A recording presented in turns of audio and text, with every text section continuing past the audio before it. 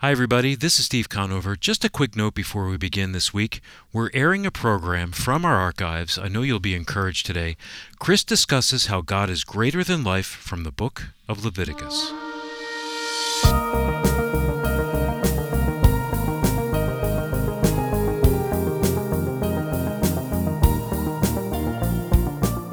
Reach us on our listener line at 888-343-6940.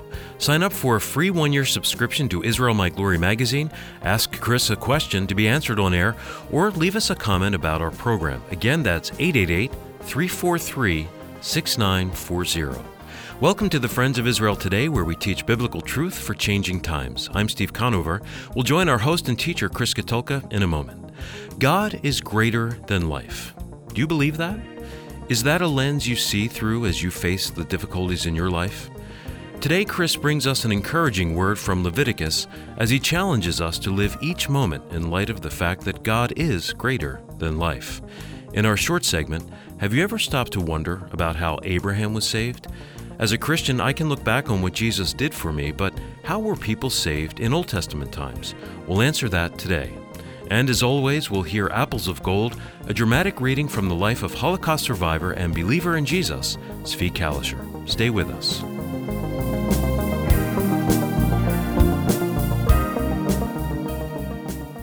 Today I want to turn your attention to a phrase that has redefined the way that I see the world as a Christian and the way that I view God in the midst of pain and suffering. It's a phrase that I repeat often, over and over again, to remind me of who I am and who God is. Tragedy, suffering, and pain is really never far away. It's something that can build over time, or it has the ability to strike suddenly, and it can change your life within a few moments. And the truth is, none of us are exempt from pain or hurt. It happens to the political elite. It happens to a retiree. It happens to the rich. It happens to the poor. My friends, we all suffer. We're all human.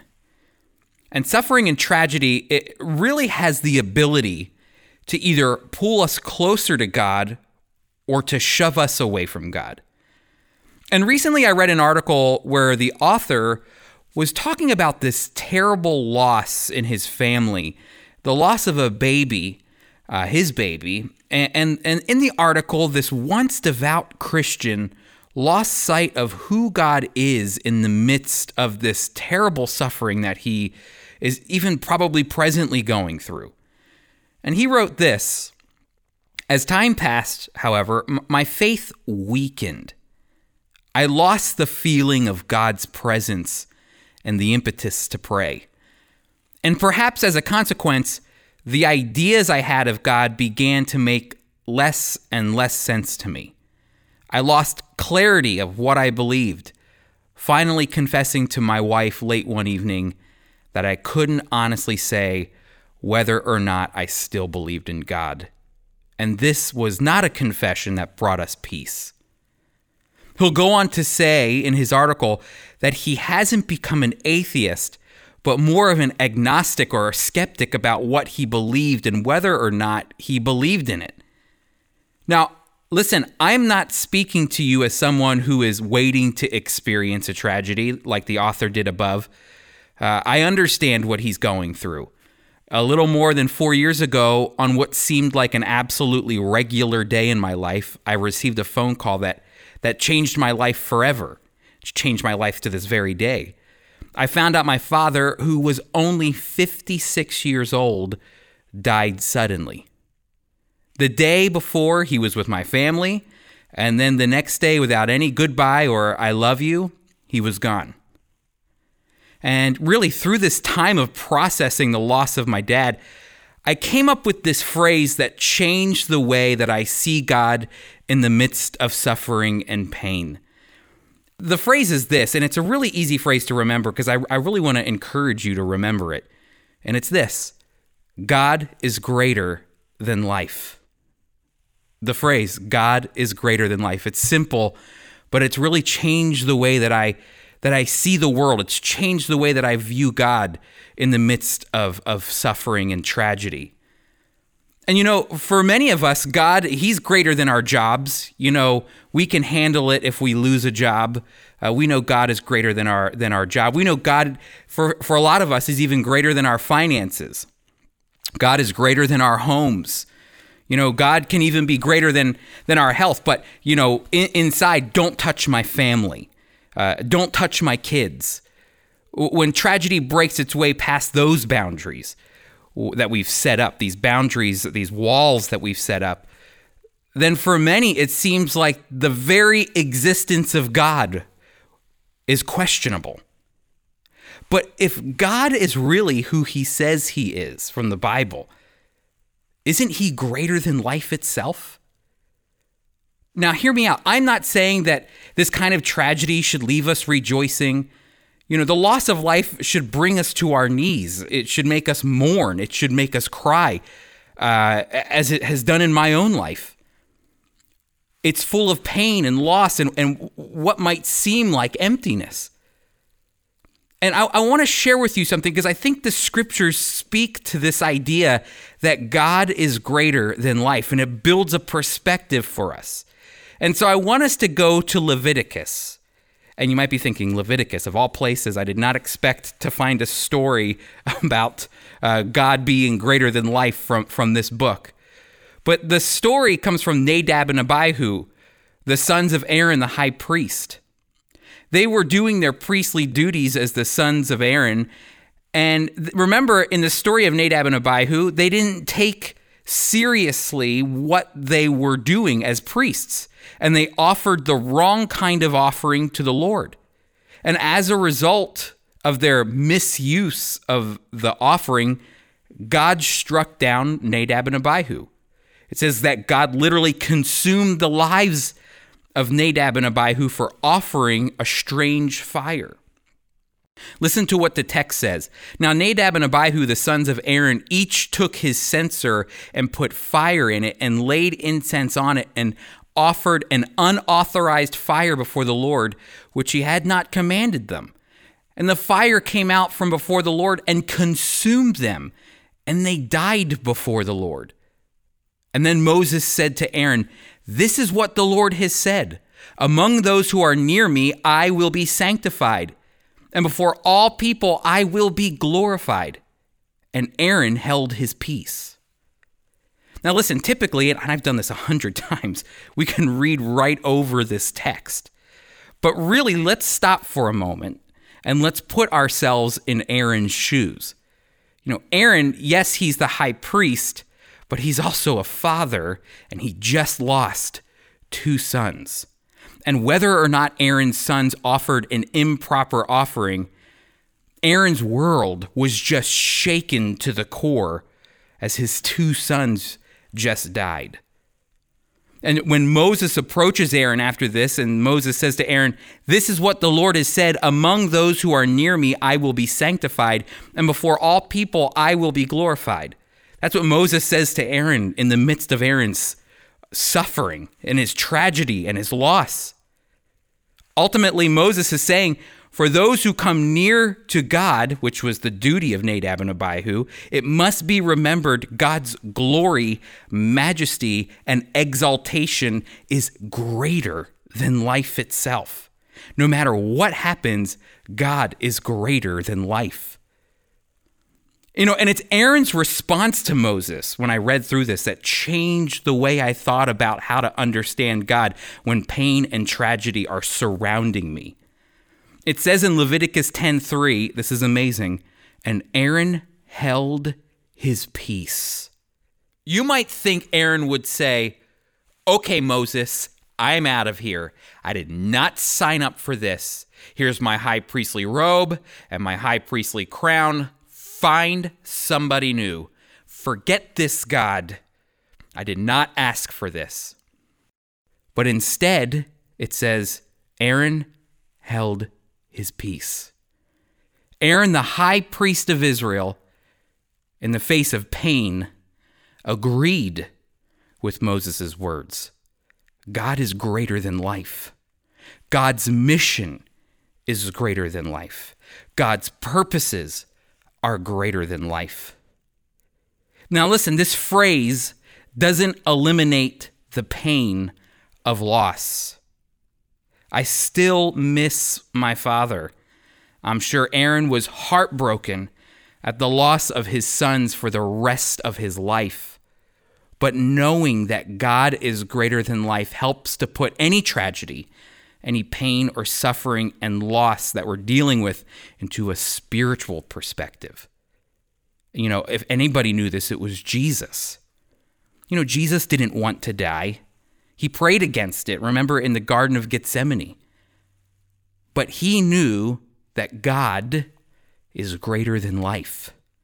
He knew the Father's plan was greater than his own life. So Jesus laid down his life so that we might, sinners, we might gain life. And as a result, God exalted him for his obedience. So my friends, I want to challenge you to start living with this phrase ingrained in your mind. God is greater than life. You will face tragedy if you haven't already. You will face loss if it hasn't come yet. But if you understand that God is greater than life, then it enables us to see the spiritual perspective of what God is doing. And it enables us to look to God in the midst of our pain and suffering and embrace him than to push him away. God is greater than life.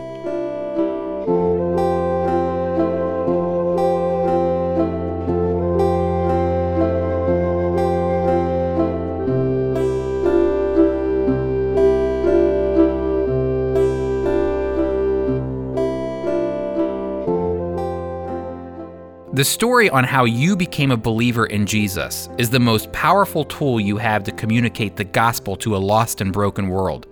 And every believer has their own personal story. And that's why I want to introduce you to the story of Lorna Simcox, a Jewish believer in the Lord Jesus Christ. Lorna tells her story of how she came to know Jesus as her Messiah in The Search, a poignant and timely message of one Jewish woman's ardent quest to find answers about faith, God, and life after death. Order your copy of The Search at foiradio.org or call 888-343-6940. That's foiradio.org or 888-343-6940.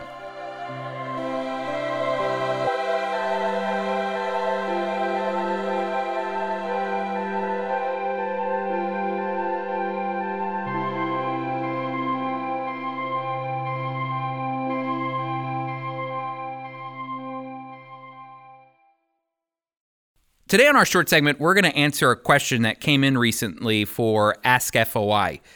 But before we get to that question, I want to encourage you to participate in the Friends of Israel Today radio program by asking a question you might have yourself, a question about the Bible, Israel, or even a question about prophecy. So here's what you can do. Go to foiradio.org, and right there on our homepage is our AskFOI section. Once you go there, you can simply type in your question. And you can also ask your question by calling our toll-free number, 888-343-6940. I really look forward to hearing from you. So our question today is this, and I think it's a really great question. How did Abraham get saved? The reason this is a great question is because the answer is a foundational truth in the scriptures. How did Abraham get saved is going to have a profound impact on the way that we look at what Paul is writing about in Romans chapter 4. So we'll get there. But first, let's answer this question. You need to look with me in the scriptures. Let's go to Genesis 15.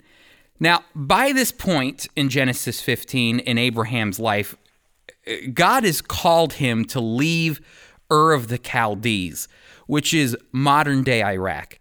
And God called Abraham to journey to the land that God would show him. That's what it says, and that land is the land of Israel. And God promised to make Abraham great. This is an amazing promise. He told Abraham, I'm going to make you great. I'm going to give you a land, the land of Israel. I'm going to make your descendants countless. I'm going to bless you beyond belief. All of these amazing promises. So that's what encouraged Abraham to go. Abraham left everything that he knew and he followed God.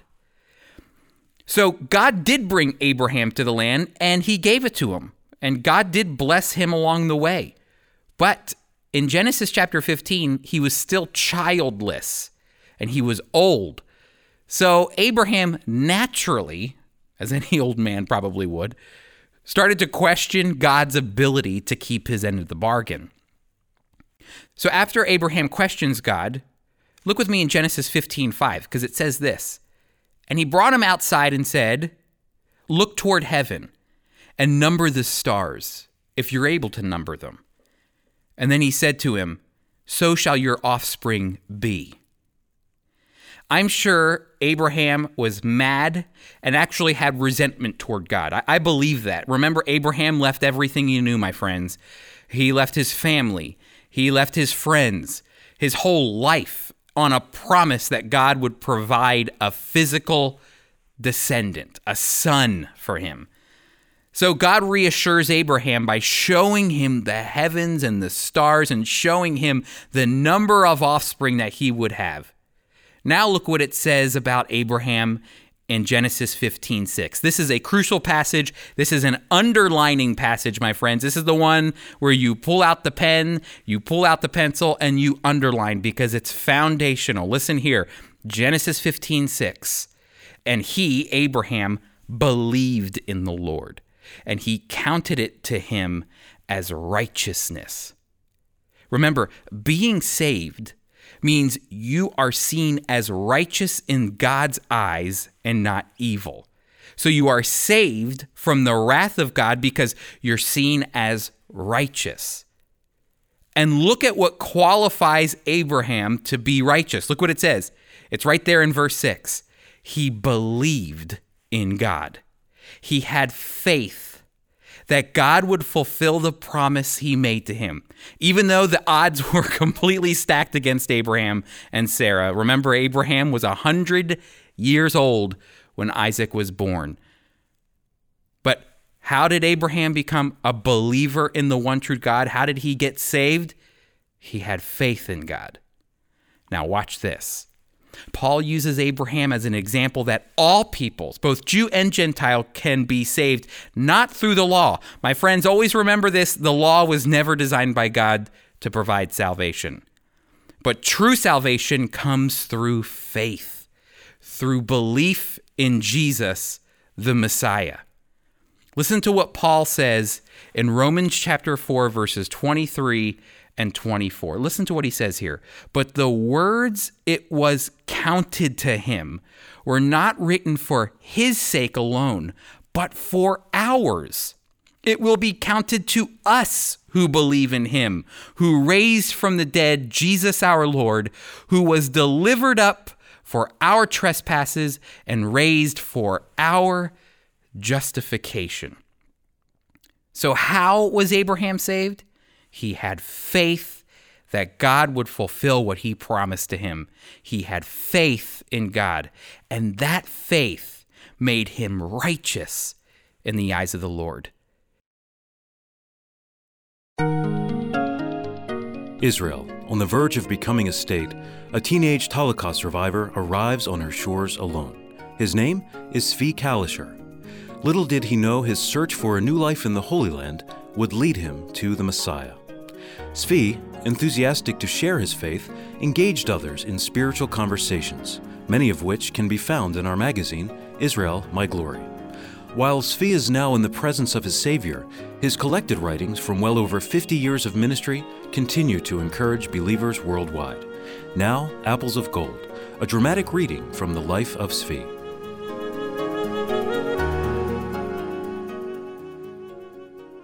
It is 63 years since Israel became a state. Much time has passed, and after everything I endured in my life, I am humbled and amazed I am still alive. I grew up in Poland and have been without parents since the age of 10. Realizing the Nazis were going to invade Poland, my mother brought me to a Polish orphanage. I was very blonde and did not look Jewish. She told me, "Be strong. You are no longer a child, you are a man." And with those words, she left me. I never saw her again. Soon the orphanage was disbanded, and I was alone. I had no money, no food, and nowhere to go. Often I was jealous of those who had died. But I remembered my mother's words, "Be strong." For 6 years I lived on the edge of death. When I arrived in Israel, I thought I would have rest. I wondered, how am I still alive? Who was on my side, protecting me from all the dangers I faced? In Israel, however, the situation was also dangerous. It was 1948. We were a mere 500,000 people.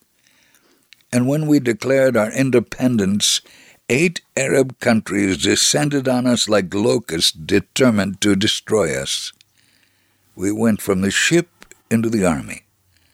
My job was with the strike force clearing minefields.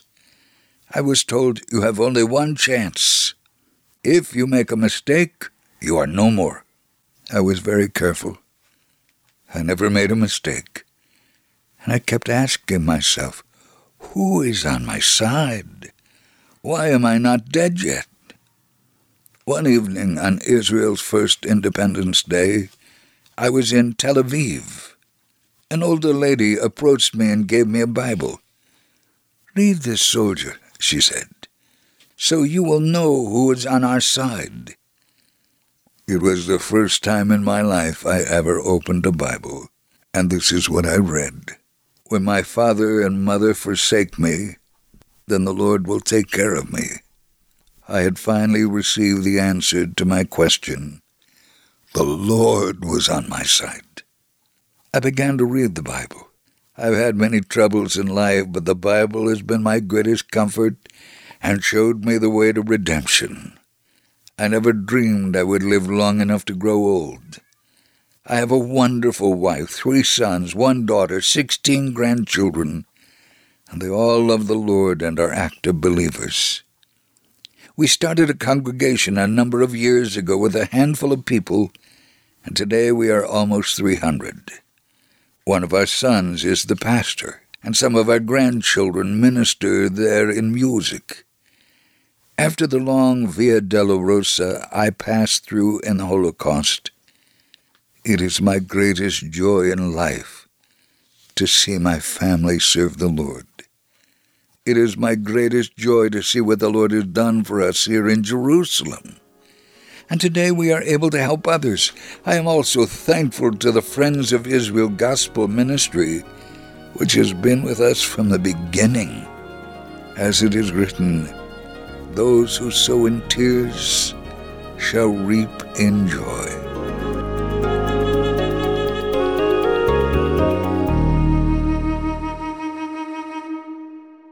The dramatic reading you just heard is taken from a feature you can read in our bi-monthly magazine, Israel, My Glory.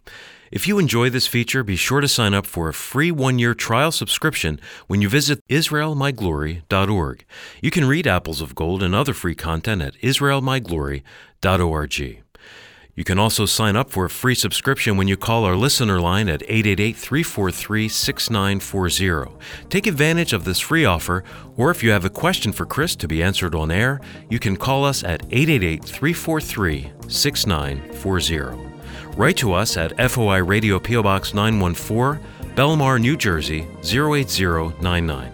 Again, that's FOI Radio P.O. Box 914, Belmar, New Jersey 08099.